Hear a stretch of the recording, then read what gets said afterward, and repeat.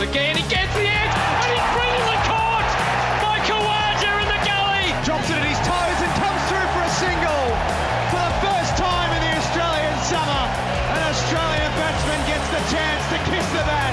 Head down the pitch, he drives, this could be it. He beats Smith off. The arm is in the air already. There's nothing quite like your first Test century. The Renegades have proved that nothing is impossible. Bowled and he didn't play a shot. Look at the Australians, proud on their feet. This is Test cricket. Covering cricket across Australia and right around the globe. This is Stumps with Bryce McGain and Jordan Cornelis. In the thick of the summer of cricket, the Test series now winding to a close. It's probably dwindling to a close, to be honest, the way it's all sort of panned out, but it's been positive for Australia.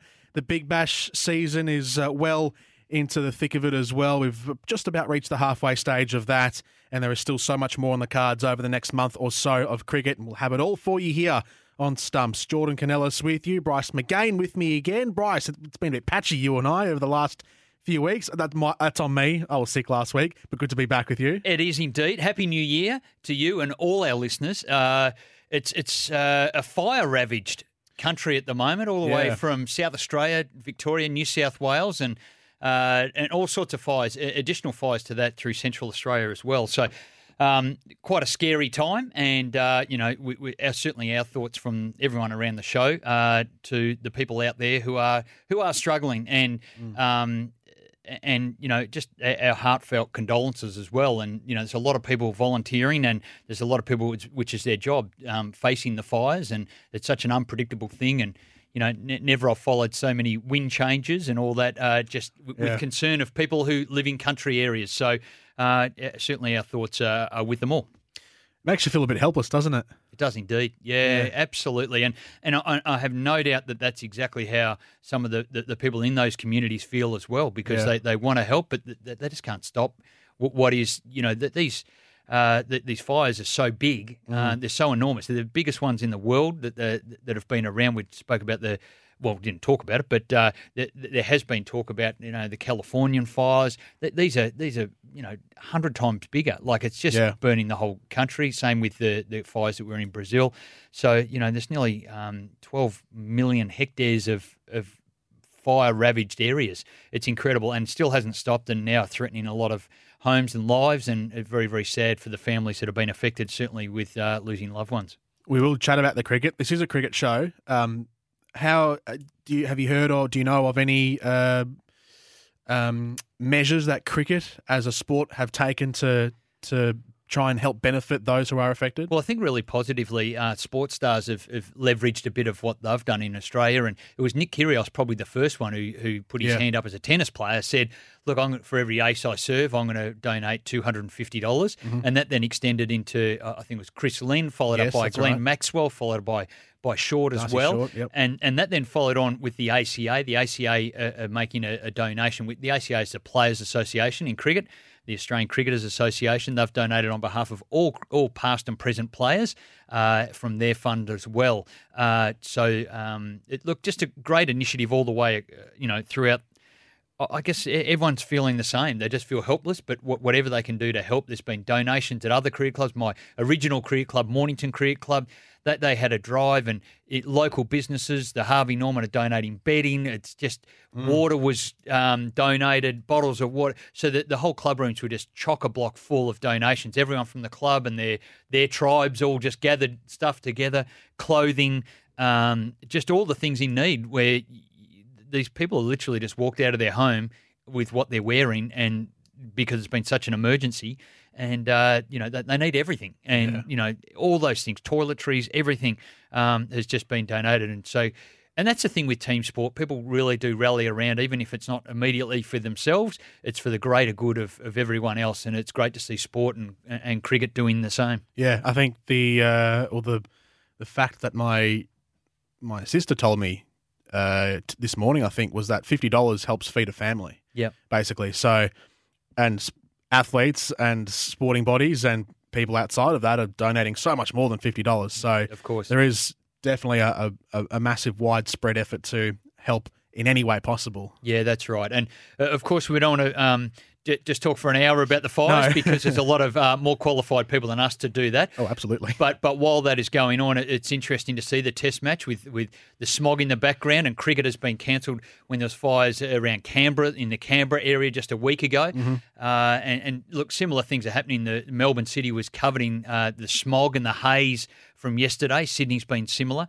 So it has had an impact on some of the games with even one cancelled, as I say. Yeah, there was a slight threat, I suppose, over the current test on at the moment, the SCG test, which Australia has a firm grip on at the moment through the first innings. But good to see that the game did get underway, and we are in full flight now over at the what is the Pink Test as well. So another charity gets mixed into this as well with the Jane McGrath Foundation, which is another fantastic initiative. But as of right now, one day in and about a half a day through day two, actually no, almost up to stumps, I should say, on day number 2 live at the moment. And Australia, very good in the first innings. New Zealand, not a bad start, to be honest. They haven't lost a wicket yet for 60 runs as we go to where at the moment. But the first innings for Australia through the first day and a half was all about one man making a double ton. It was indeed. Marnus Labuschagne, the Summer of Marnus, as it's been called, it's just been incredible. He just can't stop making runs.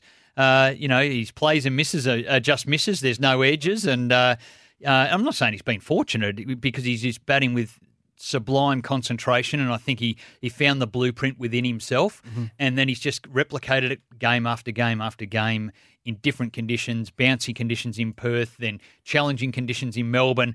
And to be honest, the SCG wicket is an absolute flat road. Few are keeping down, but seriously, it is just a flat road. So he filled his boots once again. He just taking advantage of being in great form, and it's terrific to see that.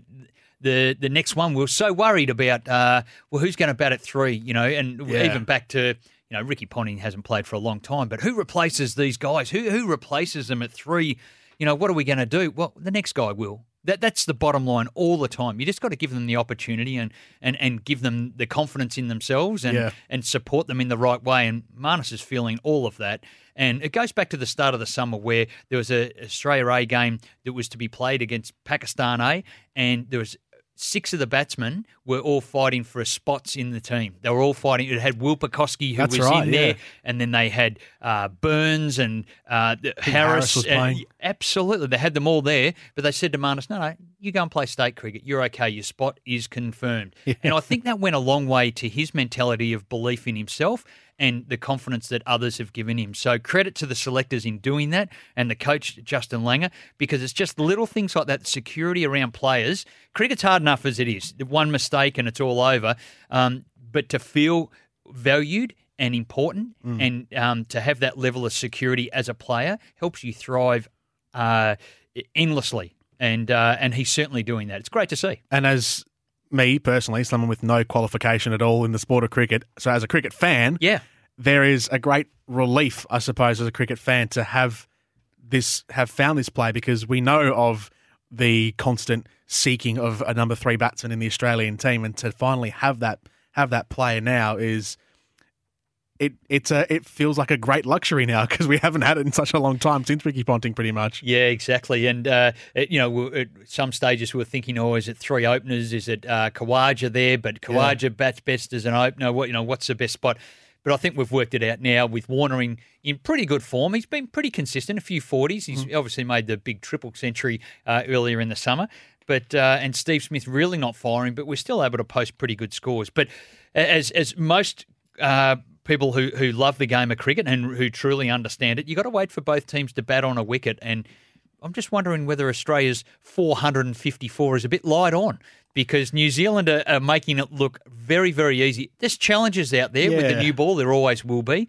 And credit to Blundell. But I think his innings in Melbourne in the last innings, where he made 100, I think that's given them all enormous confidence. So it's at the moment, as we speak, none for 60 and moving along pretty well. It's Tom Latham, and he can bat for days if he wants to.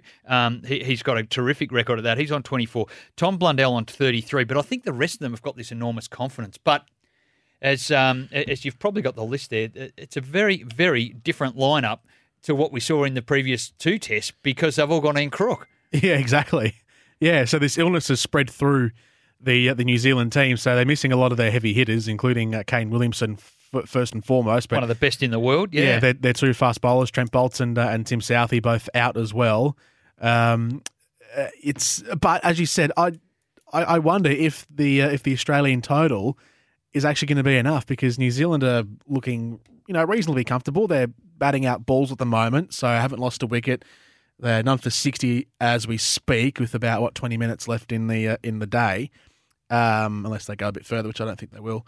And it is, as you said, it's a flat deck, so it's going to be true, the ball, as it comes through to the batsman. So have Australia actually done enough in their batting innings, which is ridiculous to say when we've had a double centurion in Marnus Labuschagne? That's exactly right. And maybe there's a lot of growth through New Zealand here as well, because with the players who are out, Williamson, Nichols, Santner as well, from a spin point of view, that's probably not a great loss. It probably needed a change there anyway, and they have gone ahead with making the changes there. But with Williamson out, maybe the others just realise just how important it is for them to raise their game just that little bit more and concentrate that bit more, not take a risk and know that Kane Williamson can bail us out once again. He hasn't had the best time of it in Australia, but it's certainly over recent years he's been absolutely sublime. So, look, I just think it might be a real lifter for them. They've toiled away well. You can't knock Wagner, the way he comes in, the left arm quick. He's just been wholehearted, and he's just kept going. They were thinking at Perth because he was charging in with so many overs, and they had an injured bowler, but he just kept charging in. He bowled 60 overs for the Test match. They went, well, we'll see how you're going in Sydney. I remember it was Matthew Wade saying that to him, a bit of a sledge back as he's wearing them on his body. He goes, well, we'll see if you're still doing it in Sydney. He's still doing it in Sydney, Wade. He's going exceptionally well, and I love seeing competitors like that in any sport, but he's certainly been a shining light. Even though he hasn't probably got all the rewards with the wickets, he's been a shining light for New Zealand. Underrated? Is he the most underrated, one of the most underrated fast bowlers in world cricket? Yeah, wholehearted, but he's got skill. So he can hit the wicket hard, but he can reverse swing the ball. We saw a little bit of that late in the Australian innings. He can reverse swing it, and then he's got this knuckleball that just drops out of nowhere. The batsmen feel as if it's coming at head high, and then it literally just falls out of the sky and drops off the table, as they say in baseball parlance. This knuckleball just drops like that. So he's got some skill, and he goes around the wicket. He changes up with fields. I love the way that they've tried to work with tactics and challenge the Australian batsmen's thinking. There's a lot to like about New Zealand. They've been outplayed, and it's probably just been with the Australian bowling lineup against their batters. Yep. But there's a lot to like about them. I actually like the way that they go about the game, which is friendly but competitive. Yeah. I love that. Do you reckon we might ask Dan Cherny this afterwards as well. He's coming up in the next segment. Dan Cherny from The Age in Melbourne, ahead of the Melbourne Derby in the Big Bash tonight, the Stars and the Renegades. But I'll throw this to you first. Do you reckon the Kiwis are a chance in their upcoming series against India, where they have, I think, 5 T20s, 3 ODIs and 2 tests? It's in New Zealand, where they've just... their previous series there, they beat England. Yeah, they beat England. They did it comfortably over England. Yep. Would they give themselves a big chance against India at home? I think they will. I think they would have learned a lot. When you play against teams that are really dominant, and New Zealand are smart enough to do this, you learn so much about yourself and you improve a lot. And as a team, they will. As individuals, they will. And I think we're seeing that now in this innings up at the SCG, just on the back of a rookie opener's 100 has given them all enormous confidence that we can do this. We can take it to these guys and bat well. So I think they'll do really well against India. They love their home conditions. No one plays better than anyone. Like, it's nearly like it is in the subcontinent for India. Like, they just thrive in their own home area, and that's why they've been so good. That's why they're ranked number 2 in the world, is their home series successes. This is Stumps, Jordan Canellis and Bryce McGain. Dan Cherny on the way up next. He's preparing to cover the Big Bash game between the Stars and the Renegades, a grand final rematch from last season, but under very different circumstances this time, with the Renegades winless through the first 5 games of their season, and the Stars hovering around the finals positions, that top 5, as it is this year. So we'll chat to him next. We'll also have a chat about a few other things happening in the Big Bash and in world cricket overall, and then look ahead to what is coming up in the next week or so in the world of cricket. Stumps returning, Dan Cherny up next. You're listening to Stumps, your weekly update for everything cricket. Welcome back to Stumps. Jordan Canellis and Bryce McGain with you, talking all things cricket, talking all things Australia and New Zealand, and also looking towards the Big Bash tonight, which brings us the grand final rematch from last season, one of the most memorable grand finals that we've had through the first 8 seasons of the BBL. It's under different circumstances this time. It won't be, who knows, it might be as competitive, but the Renegades certainly need to get a wriggle on after a very sluggish start to the season. Dan Cherny from The Age is at the G. He'll be there covering the game tonight in Melbourne. He's joining us now on Stumps. Hello, Dan. How are you? Good to be with you, Jordan and Bryce. Happy New Year. Happy New Year to you too. Firstly, before we get into the BBL, just your thoughts, I suppose. You watch a lot of cricket. Your thoughts on the Australia-New Zealand series so far and what we've seen so far through the first 2 days in Sydney? Well, I suppose it's not... What is there to say? It's been very one-sided, hasn't it? The Aussies just completely dominant. A little bit of resistance at last shown by New Zealand with the bat late this afternoon, but too little, too late. I think, as Jared Waitley put it on ICN the other day, sort of all manner of calamity has befallen New Zealand. It's sort of the nature. It's sort of the checking every box on what can go wrong on an Australian tour. Illness and injury. Well, yeah, I mean, you love it. It is sort of a bit of black humour, but it is like that.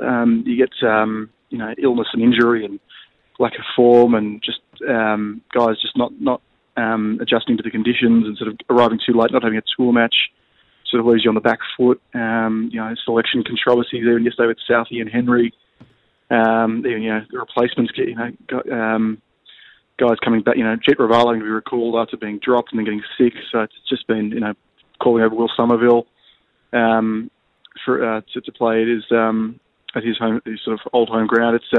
It's been very one-sided, but I think Australia barely put a foot wrong. And especially given Steve Smith hasn't dominated. I mean, he's probably been edged in his battle by with Neil Wagner, who's been probably the one who's been just about the one shining light for New Zealand. But a couple of good batting efforts here and there. But it's been that's made Australia's performance all the more remarkable. And obviously, Marnus Labuschagne, I think it's just we run out of superlatives, don't we? It's just extraordinary to think how this guy's going, and now that he moved ahead of Smith, the all-time Australian Test averages, he just wouldn't have picked it in a million years. But here we are, January 4th, 2020, and Marnus Labuschagne stands behind Don Bradman.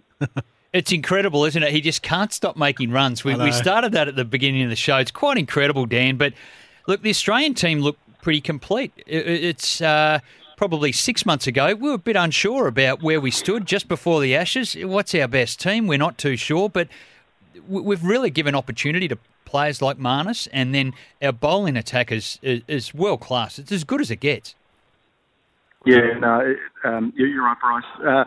Especially in Australian conditions now that, especially with Smith and Warner back and Marnus having sort of established himself, the batting issue, admittedly not against quality, an attack the calibre of the one that we saw last summer against India, but nevertheless, that Warner, Labuschagne, and to a lesser extent Smith have batted well this summer, and then obviously you got the nice cameo from Head in Melbourne, and Joe Burns and Matthew Wade haven't probably set the world on fire, but haven't been complete flops either. So in terms of, and then Tim Payne's made runs down the order. So in terms of a batting lineup, it's you couldn't ask for too much more really.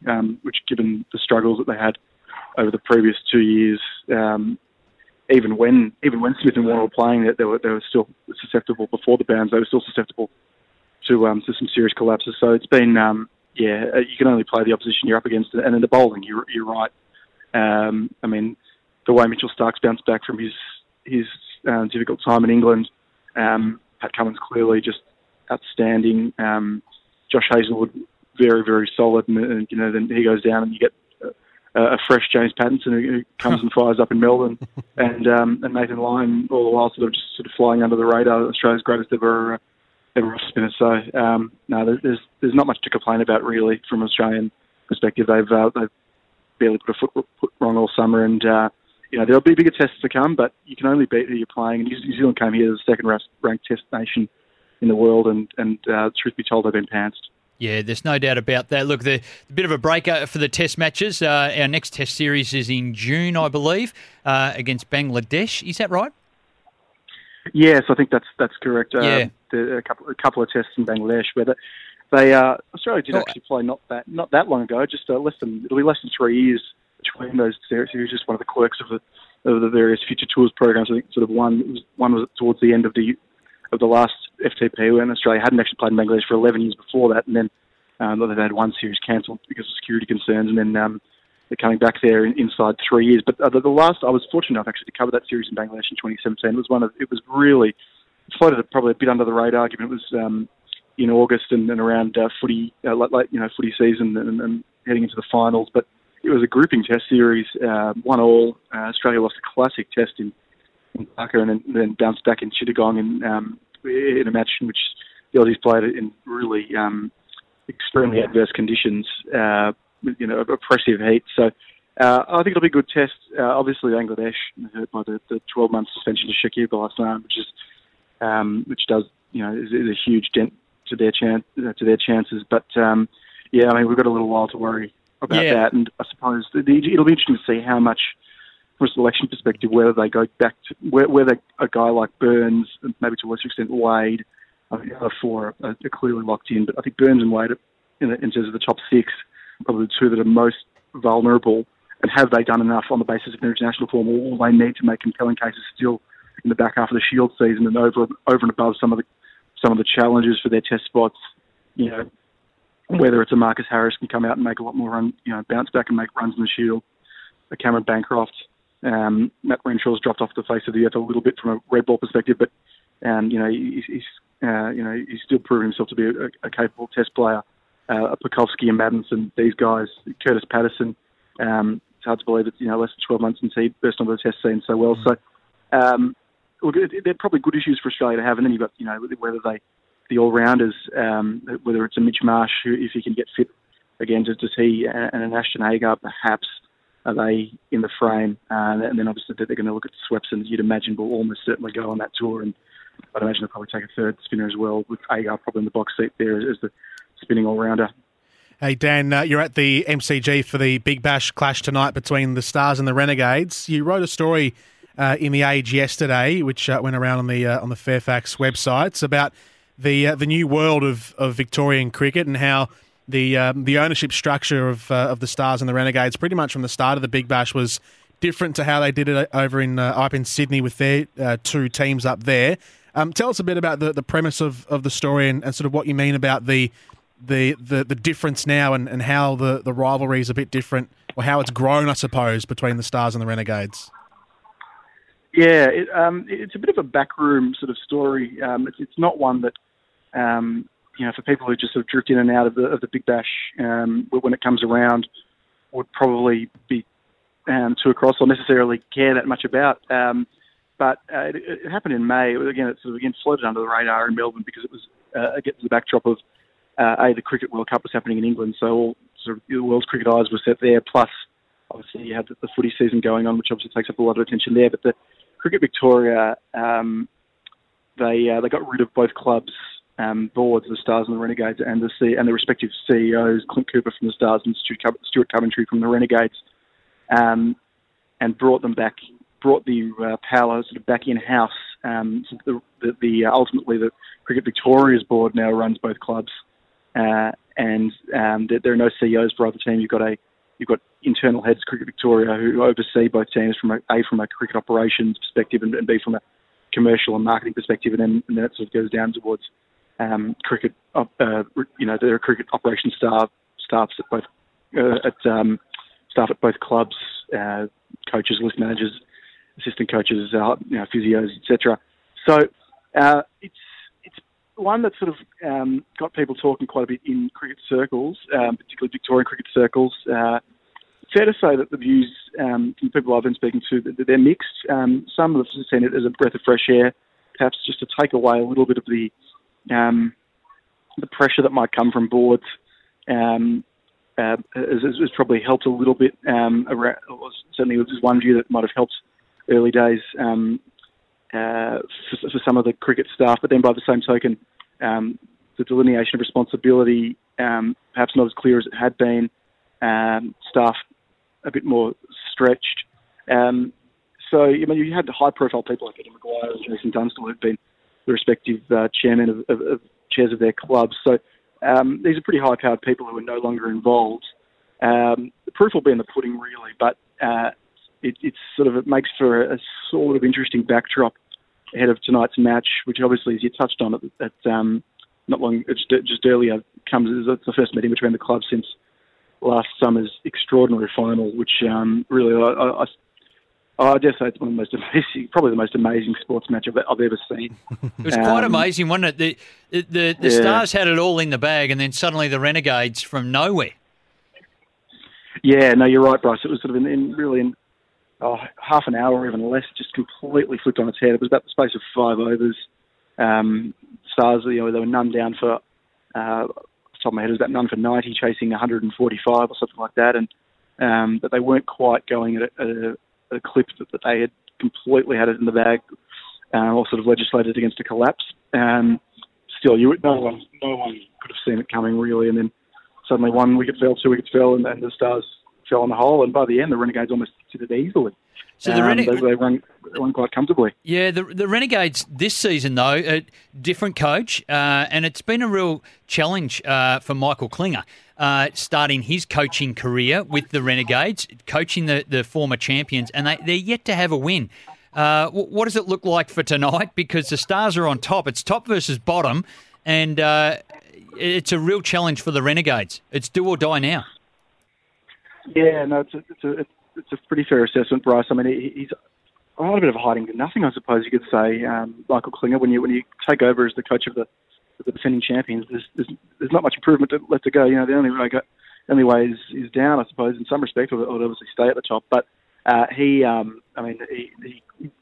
surely wouldn't have anticipated such a dramatic fall to lose 5 in a row. And they're in all sorts, the Renegades. I mean, they haven't been completely smashed, which is probably a good sign. It's not like they're absolutely being pummeled every game they play, but as Aaron Finch said after the loss to the Sydney Sixers on Thursday night at Marvel Stadium, they're just losing in 2 or 3 overs a match, and some of the moments that sort of came off last year, I feel are just not coming off this year. I think those, the guys aren't going on with school. Finch himself has made a couple of 50s. Sean Marsh made a 50 against the Scorchers, but they're not going on with it. Drop catches, missed run-outs, little missed fields. The bowling, Kane Richardson's been outstanding. Cameron Boyce has been solid again, but Dan Christian hasn't performed like he did last year. And then, unfortunately, Richard Gleeson, who's come in as one of their imports from England as a death bowler, just hasn't looked up to it to this stage of the season, and been taken apart. He's been a bit of a liability. He was a bit better but even then he went for a 6 in the final over, which effectively ensured the match was going the way the Sixers. So they've got Harry Gurney due back tonight, having missed. He too hasn't had a great start to the season after performing very well in their title win last year, but he's back from his brother's wedding, missed a game. Back to England for that.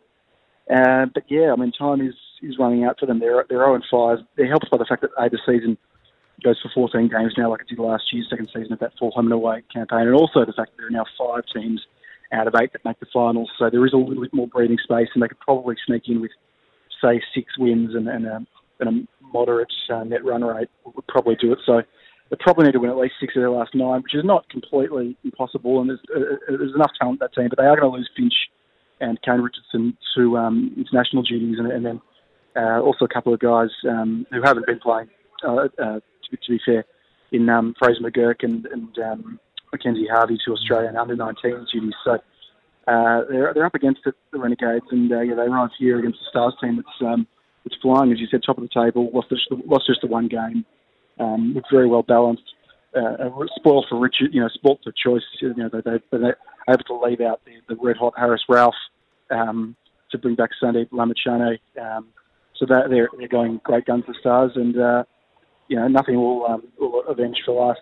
It won't be vengeance for last summer's final, because that's a final, and there's nothing like it. But they can really really tighten the screws on the Renegades season with a win here tonight at the MCG. Yeah, no doubt about that. And the big blow to the Renegades, as you mentioned, is Kane Richardson. He's their leading wicket taker, and Aaron Finch, who's their second run scorer, although he hasn't set things on fire. They're both out from the next game. One of the sides that really interests me, and this is a bit of a broader view rather than tonight's game, Brisbane Heat. They just seem to be finding a bit of touch. They belted the ball around the park down in Tassie last night, and they look to have found their mojo on the back of a Darren Lehman spray, I understand. But with someone like an AB de Villiers coming back into that lineup, suddenly things look very, very different. Yeah, I mean, they're such a hot and cold team, the Heat, and they really have been for a few years now. Their best is unstoppable. I mean, there's such firepower, would we know, at the top of the order. I mean, when they had Brennan McCullum, but now they've obviously Chris Lynn, Ben Cutting, Max Bryant, and the like, and Tom Banton, who's coming from England, has shown a bit of that. He's going to be replaced by de Villiers, but there is a heap of talent there when it all comes together. But their worst, as we saw the other night on the Gold Coast, is very poor. So the challenge for them, as it has been for a while now, will be to string some consistent performances together. But that is sort of the nature of this Big Bash. There is quite a 2020 cricket can be erratic. I think the salary cap means that the talent is very evenly spread across the teams. It probably says it all that the Renegades, who are the reigning champions, are at the bottom of the table team this year without much having changed. And really, it's not like they were absolutely blowing teams off the park last year. So that they were getting by in a lot of close games and sort of scrapping their way to wins on the back of bits and pieces performances of the Renegades. So the broader point here is that it is a very even competition. There's not much between any of the teams, and I think it's still very, very much wide open. The Heat, because of their firepower, that they'd have to be considered, and they're not going to lose Lynn, who's not in the Australian white ball setup anymore. They're going to keep him, so they'll be dangerous, and they'll get James Pattinson as well. So they're a team clearly to watch, but not necessarily any more than half a dozen other teams, because as I said, you can probably really throw a blanket over most of this competition. Dan, thank you very much for joining us this evening on Stumps. We'll talk to you very soon again, I'm sure, throughout the rest of the cricket and Big Bash season. Enjoy the derby tonight at the G. Pleasure, guys. Have a good one. Cheers, Dan. Dan Cherny there from the Age in Melbourne, getting ready to cover the Stars v Renegades grand final clash, the first time these sides meet in this Big Bash season. This is Stumps. Jordan Canellis and Bryce McGain with you. Off the back of that, we'll chat a bit about the Big Bash up next and some of the controversy from during the week about Harris Ralph in the game the other day against the Sydney Thunder, as well as some other fascinating cricket topics that were raised throughout the week. Stumps returns next. You're listening to Stumps, your weekly update for everything cricket. Welcome back to Stumps. Jordan Canellis and Bryce McGain. I saw a tweet just a moment ago, Bryce, from resident Twitter cricket funny man Dan Liebke, who said people should stop referring to Steve Smith as the best since Bradman and start referring to him as the best between Bradman and Marnus. I like that a lot. Marnus has been unbelievable. The runs that he's scored, it's quite extraordinary. Over 800 runs for the summer. Yeah, it's incredible. I sort of didn't really sink in how many runs he had scored, but he made almost two 150s back to back, another century now, and now a double ton. And you go, wow, that 800 odd runs in the space of not even 5 completed Test matches is insane. Yeah, it's unbelievable, and he just keeps going from strength to strength. He just understands the blueprint and he just keeps repeating it. It's really, really good to see. Just off the back of Dan Cherny from before, great to have him with us here on Stumps. The Stars tonight will be without Harris Ralph, who is third overall on the Big Bash League wicket takers for the season with 10. Yeah, that's right. Yeah, just Abbott ahead with 11 and Daniel Sams. He's a clever T20 bowler. I like him a lot. Yeah. He's on 12 wickets. Very good player for the Thunder. Popped up last season, Dan Sams, and has been one of the stars now. What did you make of Harris Ralph during the week against the Thunder? Yeah. His throat slit celebration. Oh, look, I think it's way, way over the top. I really think it's nearly disrespectful. It's great to play sport competitively, but as to mimic those type of things, I guess I was probably as a kid when I think it might have been in a football context, and Kevin Sheedy did it once to one of the players. The Essendon players were getting beaten up a bit, and he gave that that same signal with the thumb across the throat and point it out to some opposition players. At the time, I thought, oh, that's just competitive. But maybe times have changed for me. Times have just changed, and I think now that was just over the top. Like, it's good to be competitive, but yeah. What about you? What do you think? I mean, maybe I'm not grasping the full gravity of the signal, but I'm not saying it's a good thing. I just don't think it's overly bad. I probably couldn't care less about it. I don't think it's. Athletes say worse things to each other out in the field than sort of the equivalent of that motion. I mean, there's probably horrific things that athletes say. You would probably know, being a former athlete yourself. It can happen. Yeah. Yeah. I don't know. I don't think it's that bad. Yeah. Okay. Yeah. Look, I just think it's a bad look, and Big Bash is based around families. I'm not sure. I wouldn't like to see young kids going, oh, well, he's the Pakistan quick, and he does it, so it's all okay. So hopefully at the Woolworths Blast on the weekend coming up, there's not 15 kids running around doing that when they get their first week. But what's it going to incite though? It's not going to turn kids violent. No, true. It's not going to do that. What would it do? I think it's a bad look. I just don't like the look of it. It's a bit over the top as a celebration rather than being excited. It's more against the opposition. It's more of a negative towards you. I've cut you down or whatever it is, rather than, hey, I'm happy I've got a wicket and I celebrate with my team. I guess I'm more focused on insular within the team rather than pointing out at the opposition. But hopefully there's coaches from Woolworths Blast that aren't going, oh no, I hadn't thought of that. Oh geez, I'm going to be stressing about that. Don't worry, I'm sure they won't follow on in that behaviour. One of the other things that came up across my desk, and it does often, I follow Shane Warne quite a lot, and he's quite entertaining on Twitter. One of the things he came up with leading into this Sydney test was him talking about the spinner's position and saying that maybe Nathan Lyon needs to step aside to allow Mitchell Swepson, who has yet to play a test, he's a leg spinner and the favourite of Shane Warne at the moment, that must be said, to maybe have a go. And Nathan Lyon just clipped him straight back when he was asked the question by the press. He said, well, he wouldn't have done that for Stuart McGill. He wouldn't have done that for anyone else. Why would I be doing that for Australia? And this is from the player who in the last decade has taken the most wickets for Australia, 360-odd test wickets, third in the world in the last decade. Why would he step aside to let Mitchell Swepson in? And then Shane Warne followed it up, and he has done over the test when they've sort of ribbed him a bit and driven into him and said, it's been overplayed, it's been over the top. What do you think? Should a star go, hey, look, step aside, we'll give this young kid a little go and we'll see what's happening? And I don't mean that rudely about Mitchell Swepson. He's not a little kid, but a rookie a go when a star is doing pretty well. So what do I think about Shane Warne's comments or just the general notion of doing that? Well, both. I think Shane Warne is... I mean, everyone's entitled to their opinion, so if that's what he wants to see, that who's gonna that's his opinion, I suppose. Yep. About the actual action happening. So if the Cricket Australia were and the coaches were to actually, I don't know. Imagine if Warnie was a selector and it happened. Yeah, and Nathan Lyon goes, "What's going on? What have I done wrong? I've got 10 years of the best form of any bowler in Australia." I definitely lean towards keep Nathan Lyon in the team. If you want to bring Mitch Swepson in because, it's a spinning wicket, then do that. But I don't know, maybe does it demean the status of the test match if you go, let's play our B team? And that was the interesting point. So a lot of the players, the commentators, they're past players, and we get that.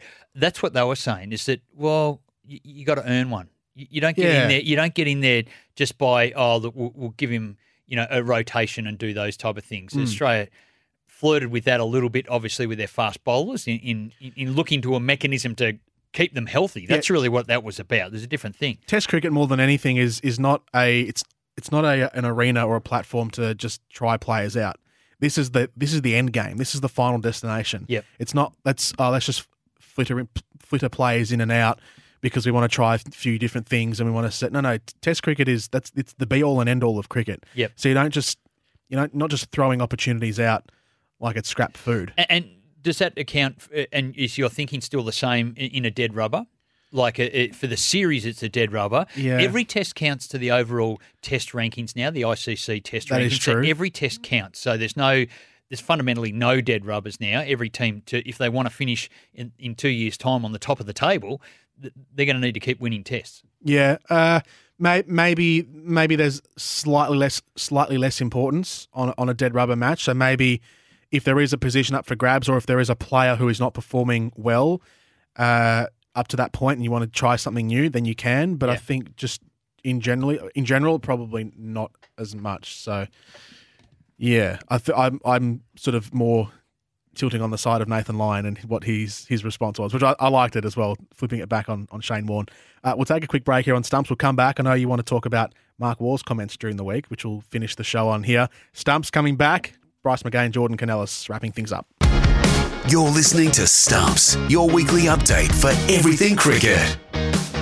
Welcome back. Wrapping things up on Stumps. Jordan Canellis and Bryce McGain. Bryce, you came across a fascinating hot take from one of Australia's greatest players during the week. Yeah, it was Mark Waugh, and we've gone with Warne and Warney. With Warney and Mark Waugh, here we go. But his point was that a batsman shouldn't be able to get any runs, and the team shouldn't get any runs from a leg bye. He's saying abolish leg byes. You know, the umpire doesn't have to make a decision between if they're evasive action or not, and there was a few of those instances in Melbourne. But also his point being, well, I've got a bat. If you don't hit it, you don't run. You don't get a run. It's you can't score an extra run off that. To which Michael Vaughan said, what absolute rubbish in there. You can't do that. And he said, why not? Why can't you do it? Well, it's a tradition of cricket and what have you. But I think it's got some merit. I really do. The question was also asked about byes, and Mark Waugh said, no, that's a different thing altogether. That's a fielder missing the ball. That's not anything to do with the batsman. Yeah, but a leg bye, if you don't hit it off your bat, you can't get a run. I think it's got some merit. Yeah. It's different. I get it. But you'd have to incorporate byes and overthrows into that. I mean, wouldn't they all fall under a similar banner? Yeah, but they do. They come under extras, but no leg byes. If you don't hit the ball, well, you don't run. And they then check and see, well, if you're trying to sneak a run and you haven't hit it, well, it doesn't count. But you can still be run out. It's like being run out if you don't play a shot and kick the ball away. Yeah. And you choose to run, but clearly it's not going to be a run. They let it play out. So a bye would be more of a fielding team error, yes, which allows you runs. Yes. Whereas leg byes, because it's essentially closer to the bat, if you don't offer a shot, you shouldn't be rewarded runs for it. That's right. But even if you do have a shot and you miss it, then that can happen as well. Anyway, just an interesting topic. So do you agree with Mark Waugh? Should we abolish leg byes? I don't mind opening the discussion. Yeah, I haven't thought of every possibility. There's some people now immediately going, this is exactly the 2-3 cases that I haven't thought of. But I don't mind the discussion. I don't mind it at all. I'm in the same boat. I don't mind it. Another test match going on around the world. Mm-hmm. South Africa playing England. England 9 for 2, 6-2 overnight. They'll resume later on tonight. South Africa doing pretty well there. Who wins in Sydney? Well, I think Australia's firepower is going to show that, but it's great to see New Zealand play with some fight. And as I said early on, I love the way they play. All right. We'll see you throughout the week, and we'll rendezvous again this time next week, Bryce. Pleasure. Terrific, Jordan. Have a great evening.